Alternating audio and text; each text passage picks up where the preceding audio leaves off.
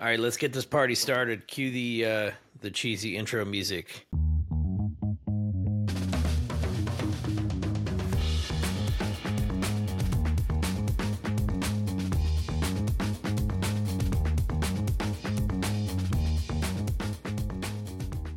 Hello, everyone, and welcome to the inaugural episode of the CISO IT series. I'm your host, Jason Kikta. I'm the CISO at Automox, and this series is not your typical IT podcast, nor is it your typical security podcast. What we're trying to do here is a little bit different than what you're used to. So there are a lot of podcasts for security practitioners to talk to security practitioners, IT folks to talk to other IT professionals. But what we're going to try to do with this is have someone who, with an IT background, who went over to the dark side and became a CISO, talk to you and guide you through a journey along the way. With we'll have guests in future episodes, but we're going to talk about security from the IT perspective and what it is that IT folks should know about both being able to improve the security of the organization on their own, and also in sort of understanding all those things that your security team might be asking you for, and helping decipher, like, why are they asking that? What is it that they want out of us? Why do they prioritize things the way they do? So we'll be getting to some of that as well. But first, a little bit about me. So I started in IT really in the 90s, just fixing computers, breaking them apart, putting them back together again. Had a lot of fun doing it, and then made the either amazing choice or terrible mistake, depending on what day of the week it was, of joining the United States Marine Corps, and seemed to be having fun. So I stuck with that for over 20 years, and then finally retired last year and came to Automox about, I guess it was 15 months ago now. And through that journey, I saw a vast and dazzling array of IT practices, both in the government military side of things and also on the civilian, the private sector and industry settings, as well as a lot of academia along the way, believe it or not, because I had a very non-traditional career path, as they might call it. And it's given me a lot of insights in that even when your resources are extremely high, you still struggle with a lot of the same things that those with fewer resources have to deal with. The better budget doesn't necessarily make your life better, but better practices, having a more agile mindset to be able to rapidly adapt and change, those will make your life markedly better.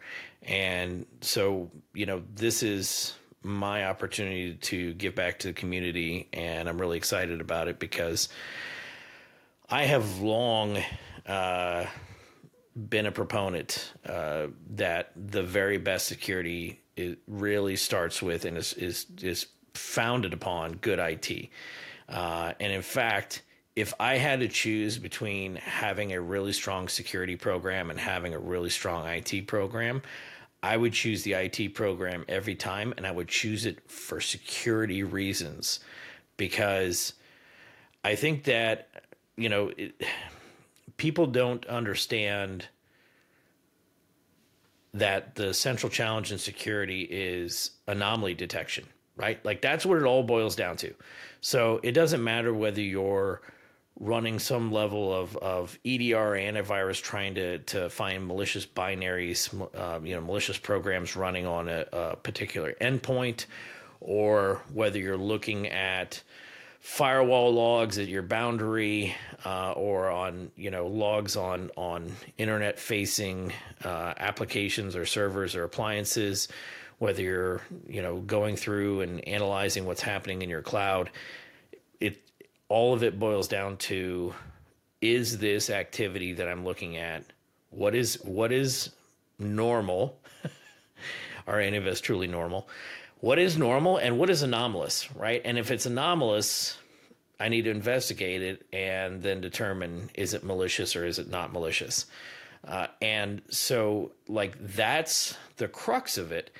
And, we as IT professionals too often find ourselves, also trying to achieve that sense of normalcy that our security colleagues want as well, because that leads to greater predictability, greater efficiency in your network, right? If your users have a consistent experience, that's extremely helpful. And, it's great if they're on a, very homogeneous, setup. Okay, everyone runs Windows or everyone runs Mac.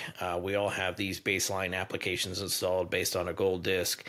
And, we have these configuration settings that we enforce across our network. And it all sounds great and happy because, like that is an ideal IT state, right? That is, much faster for your help desk to troubleshoot and assess what's going on with an individual user. It leads to more predictable outcomes for your IT engineers trying to do things at scale. It makes it much easier from a procurement and refreshing, like hardware and software refresh point of view, because you know what you're buying, you know what your users have, you know what they need, you know how to adjust that upwards or downwards.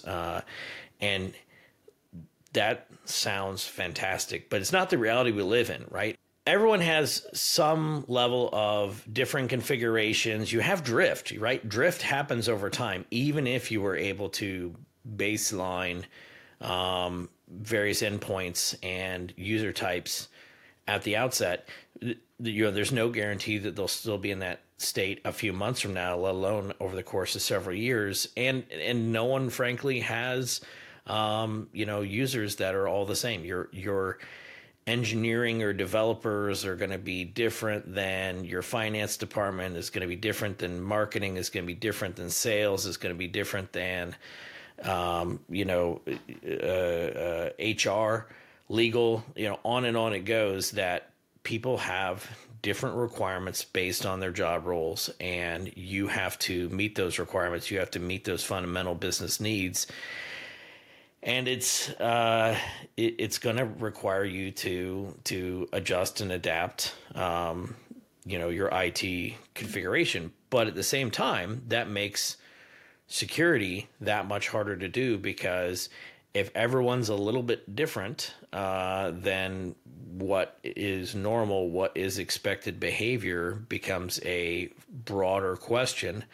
And so we tend to compromise and put people in groups. Okay, everyone in the finance department, they're going to have this sort of configuration, and we're going to try to enforce that configuration. Everyone in, sales, they're going to have this configuration, and they're going to have, these types of computers, these types of applications, and try to achieve some sense of normalcy. So I think the bridge that we need to build better between security and IT is that, IT can make the security team much happier and enable them to do their jobs better when they have a more predictable environment. But that's a wonderful thing, because it's also a fantastic outcome for IT, right? That getting to that state of normalcy, getting to that state of commonality, even if it is only at the group level and not the entire organization level,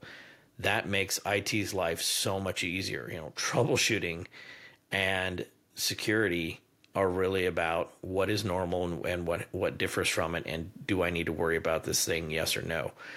I think as we head into 2024, people have the impression that a lot of these are solved problems, and while there are solutions for these problems, they're not uniformly in place. Here at Automox, we have a study we do every year, and it's the state of IT ops study that we do, and we looked at high agility organizations that are able to not just innovate really, but really just change rapidly and adapt to new circumstances, right? New business circumstances, new organizational imperatives. And so we looked at those who are well able to do it and those who say that they struggle with it. And out of the high agility organizations, 62% said that they're confident in their ability to configure and enforce desired configurations across their network. 62%. That's actually pretty good. That actually makes me feel very, very good. But 62% of high agility, self-identified, highly agile teams. That's still not perfect.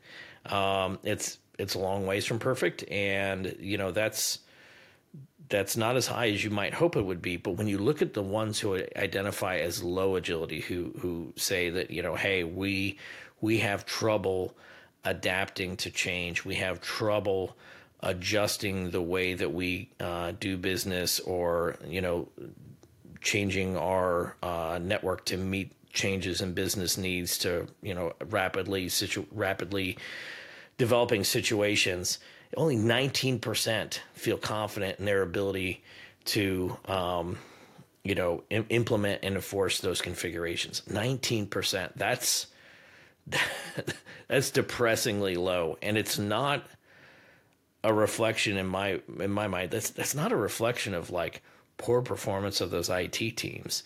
That's a reflection of the challenges that IT's been put in, the challenging position that IT has been put in over the last couple of decades. Because when I was starting out, we were literally at the point of, hey, we should probably have the internet in the office, right? We have computers, but most of them are standalone or they're only locally networked, and we should get this internet thing, right? So that's my frame of reference for my early career. And I've watched over the decades as we saw this massive embrace of IT as a cornerstone capability for businesses.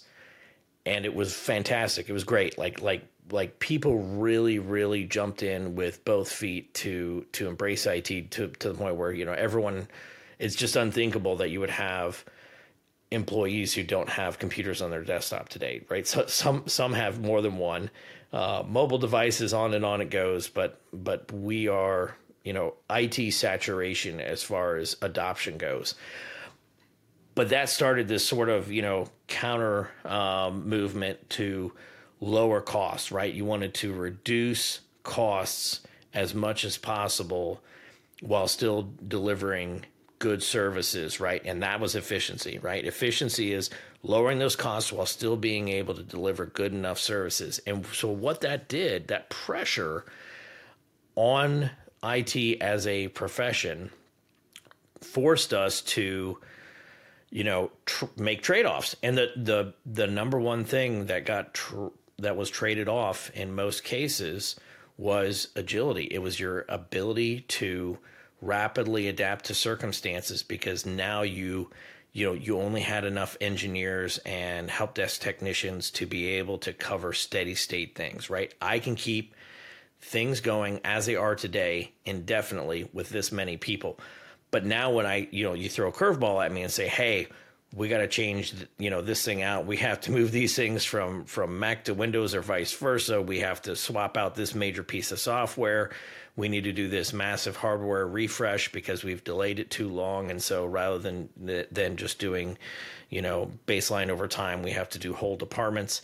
That really, really adversely impacts the IT organization, and it makes it somewhat untenable for them to get things into the configuration state that they want. It's just not feasible for them to achieve that with the resources they have. So that, I think, is a central challenge. That's something that even here at Automox we spend a lot of time thinking about how to make that easier. And there are no shortcuts to it. The answer is it's a lot of hard work.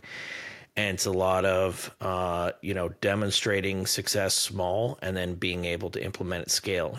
Hey, do I have I have this script, and this will change these test machines. That works. Let's push it out across the network, and that's great that it implemented that change. But now, how do I enforce that change? How do I make sure that that we stay in that configuration state over time? Okay, now I need a slightly different script that double checks all of that stuff and puts it back in. And how often do I run it? If I run it too often, I slow down the machine. If I run it too infrequently, then I'm going to have drift. And so, just trying to fine tune that policy to get right in that sweet spot is a big challenge. But that has, again, not only tangible IT outcomes, but it has tangible security outcomes as well, because when you look at a machine that isn't in the configuration state that you expect it to be in, as a security practitioner, well, now there's a question of, okay, what happened here, right? Did